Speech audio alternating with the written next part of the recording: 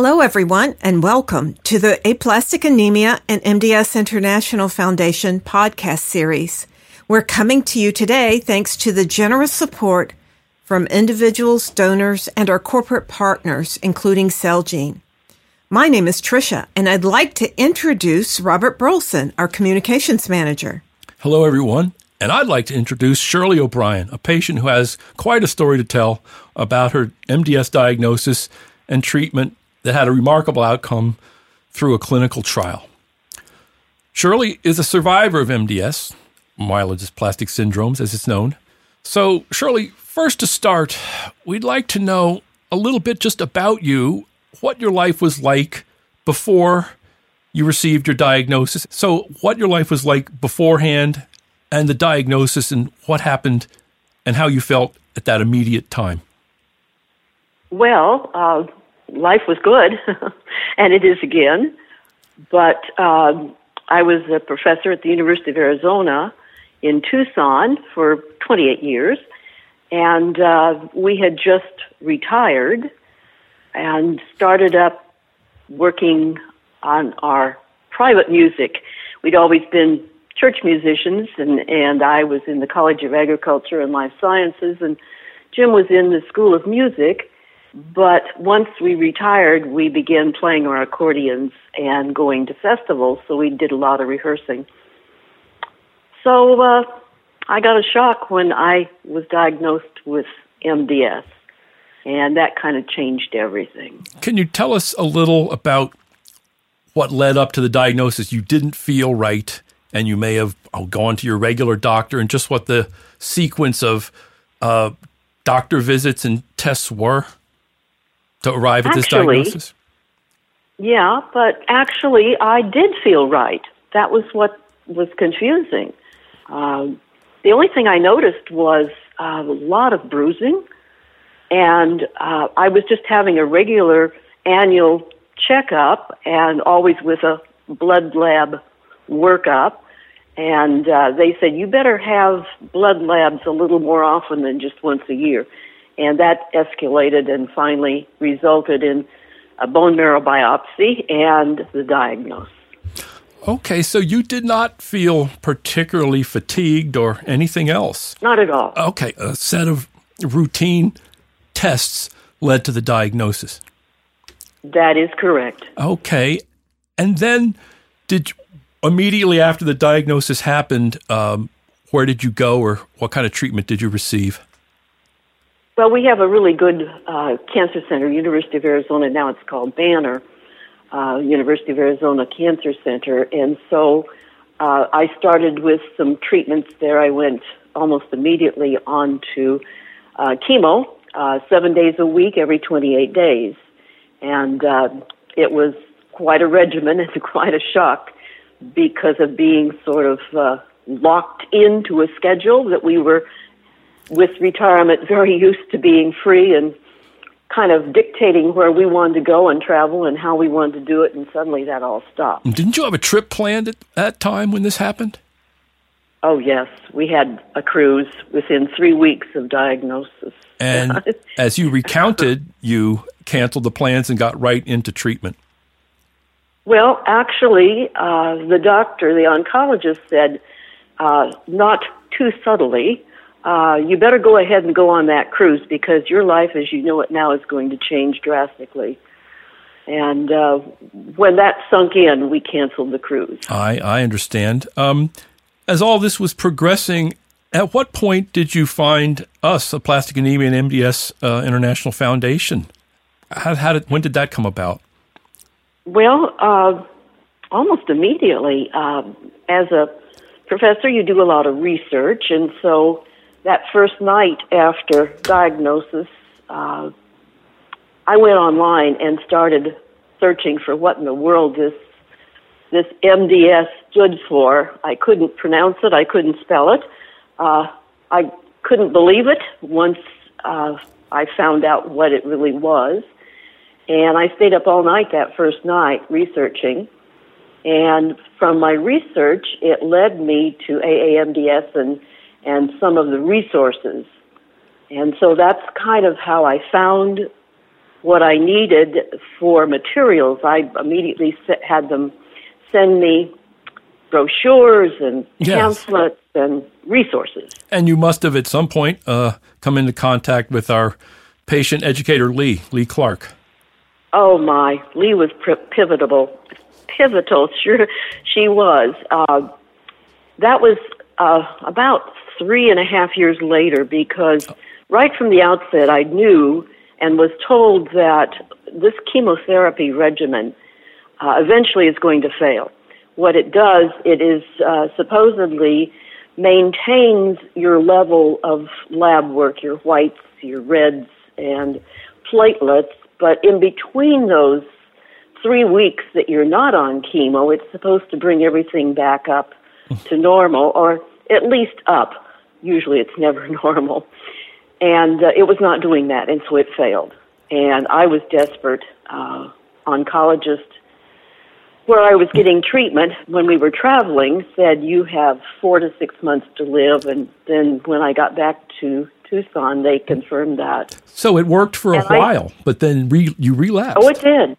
It did. Mm-hmm. But immediately I went to AAMDS and I said, I'm desperate. I'm not sure if I said to Lee, I'm dying, but to be absolutely frank, you were very clear about your situation. Very clear. Just shifting over. And bless her heart, she said, give me 24 hours and I will help you. And she did. It was less than 24 hours. She gave me 5 links, and that's how I found the clinical trial. Well, I know you first, I think before, correct me if I'm wrong, but before finding the particular trial, you consulted and visited other treatment centers.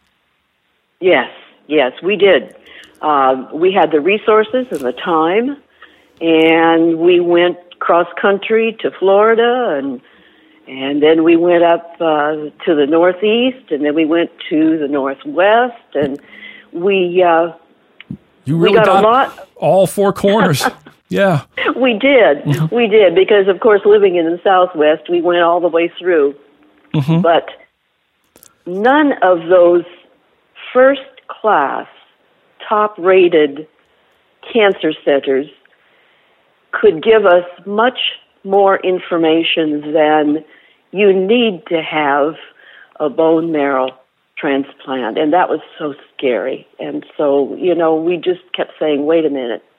So and that's what the whole point was, to wait. The subject of a bone marrow transplant was brought up, and you were hoping to avoid that. Oh, my, yes. Yeah.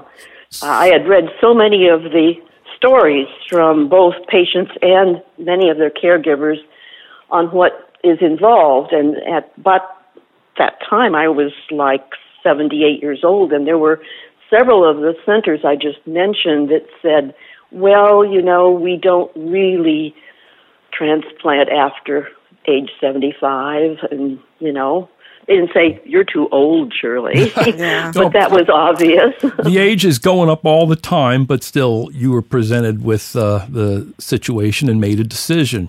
So just to follow on, you consulted at several well-known treatment centers, and then about that time is when our patient educator told you about the clinical trial in Houston. Yes, at MD Anderson, yes. Just to go off that for a moment, can you just tell us a little bit over to the emotional side of things, how you felt along the way? Were you ever frightened, and who was there to help you through all of this? Well, obviously, when you're told that you don't have too long to live unless, there was always this unless you find a clinical trial. And, that's daunting. How do I go about that? I'd ask a couple of oncologists, can you find a trial for me? And I realized, look, I'm on my own on this. I have to be my own advocate. Nobody else is going to do it for me. And so that's when I reached out to AAMDS. But you wake up scared every morning. I mean, there's this huge, dark cloud that's hanging over you all the time. Yeah. But I have to tell you, our music, our accordion duets, accordions are very lively, upbeat, wonderful instruments. It's happy music, as you yourself once said. It really is. Right. And when you look at somebody and you're playing like an audience, it's just you get the feedback from their eyes, and it really was my happy place. That's where I would go when we would rehearse and when we'd perform. And we kept our performance going even when I was given a few months to live. We were still performing. You kept at it and you had the support of your husband and the musical contributions. Well, that's inspiring to pass along. Can you tell us now a little bit? You've come to MD Anderson, and you're in this clinical trial. Just the progression of events and how things happened in this trial. Well, Dr. Courtney DiNardo had called me in Tucson after I'd submitted to become a new patient. Mm-hmm. And one night she called me about 7:30 my time, which would have been 9:30 her time, and said, "Shirley, I think you need to come and be evaluated. I think I have something for you." And sort of the rest is history. We flew in immediately, and I was given a huge bank of tests. And yes, I would be available. I would be being able to join the trial. That was really important, to be able to join the trial. And just to be clear right here, you had really there'd been a recurrence, and you were really in. You said 30% blast, and really with AML. Yes, yeah, that was one of the shocks when Dr. DiNardo said, "You've transformed to AML," mm-hmm. And to be told that you have leukemia when you're thinking you're having something like MDS that may not have a cure, but then leukemia is that huge word that just is so scary. Yeah, yes, it is. I just wanted to say for the audience that AML is acute myeloid leukemia. And there are different versions of leukemia, which you know now, which I know now after working here for a while. But that big word is very frightening. I'm sure it was for you.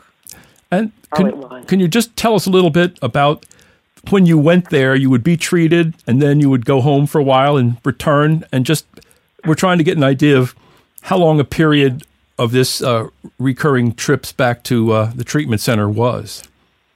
Well, we had a nice big 40-foot motorhome that we towed a car behind. And so when we first went to Houston to be there for 2 or 3 months to join the trial and so that they can really watch, we went in our motorhome. Oh. And so we were there in 5 minutes away from MD Anderson in our motorhome with my spouse and my wonderful little puppy dog and all the support I needed just to go back and forth and get through all of the early stages so that it would work well. And then after 3 months, then we drove back to Tucson, and I flew in for the next 2.5 years every 28 days. Okay, so it was frequent return, monthly return, really, for evaluation and treatment. Yes. Well, bringing it up to the present, is this still the situation now? You're returning there how often? No, I am now off the clinical trial as of a month ago. Oh, well, that's very Congratulations. Recent. Congratulations. That's very recent news. That is recent news. And basically, I've been in remission now for about 3 years, maybe a little less. And now Specialty Pharmacy calls me a week before I need my next round of pills, my next cycle, and say, where would you like us to send it? So no matter where I am, that next week, I can get my pills. That's wonderful. They come to you wherever you are. That's right. And it's such a wonderful conclusion of a story that we haven't. I've done a lot of stories here and talked to plenty of patients, but we've never quite had one like this. And we've heard a whole lot about your story. I'd like to ask a question, Shirley. How did your husband do with the news? And then I know he's been very supportive of you, but how did he do during the worst part of this? And how's he doing now? Well, interesting that you would ask that. He just walked in. He's been walking the dog, and he just walked in, so he can hear what I'm going to have to say about him. Basically, he was my rock, my support. He was the one that heard the oncologist at the very first diagnosis say, this is something that you're going to have to live with. I heard the oncologist say, you're going to have a little chemo, and then you're going to be well, and you're going to be fine, and your life is going to go on. But he heard it correctly, and I heard what I actually wanted to hear, and that was not correct. So basically, he was the one that kept us going. He says, we're going to keep our life going. We're not going to let this come over us, overwhelm us. We're going to make this work. And he's the one that drove the motorhome, and he's the one that aligned our budget, so I'd always have plenty of money to fly wherever I needed to do to get treatment and to keep going. And he was just the person that made it work. Oh, that's so wonderful to hear. I know that caregivers have such a huge role to play in anyone's recovery who has marrow failure disease, but it looks like he knew you well and knew what you needed particularly well and was able to step into that need and just do what needed to be done for you. That's just wonderful. And now your life is pretty much back, in many respects, back to the way it was before this happened. Yes. Yeah. Well, I'm a lot older. No, could be. Congratulations. And you can't say that, it's totally back, because that kind of 6 years of intense thinking about your health and the up and down, as wonderful as it is, it takes something out of you. Oh, clearly there's a lot of energy and work involved in what you've been through. And so now you are back, still playing the accordion, still in Arizona, and still doing some traveling. Yes. In fact, we have a New Orleans tomorrow gig, and we've got a St. Patrick's gig, and, we're still doing what we love to do. You pack the motorhome and head off to play accordions. Happy music. And that's, you called it happy music, and I fully agreed.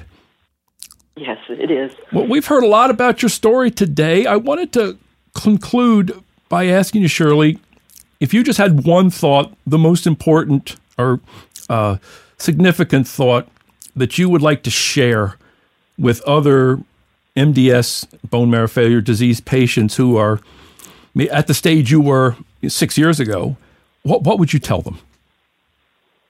Well, I would say, repeat kind of what I said a little earlier about you've got to be your own advocate. You've got to reach out to find people that will push you and support you and make you take risks sometimes that you have to take risks on. And you just got to keep your life going. You just cannot let leukemia or MDS overwhelm you. Well, thank you so much, Shirley, for sharing this journey, an interesting sequence of circumstances and events, and, of course, your insight, such as you just described to us. And, of course, we're very pleased that you're picking up and still traveling and still playing the accordion and still enjoying life. And over to you now, Tricia. Thank you so much, Bob. And thank you so very much, Shirley, for how you are making an impact on the lives of all the listeners today. And thank you, listeners, for being here. As a reminder, the AAMDSIF helpline is here for you at 800-747-2820, option 2, or you can email help@aamds.org, where you can be connected to Peer Support Network and other support groups. To connect with your peers online, you can also join the confidential chat at marrowforums.org. And you can find more information at our website, which is aamds.org. Thanks so much, everyone. We'll see you next time. So long.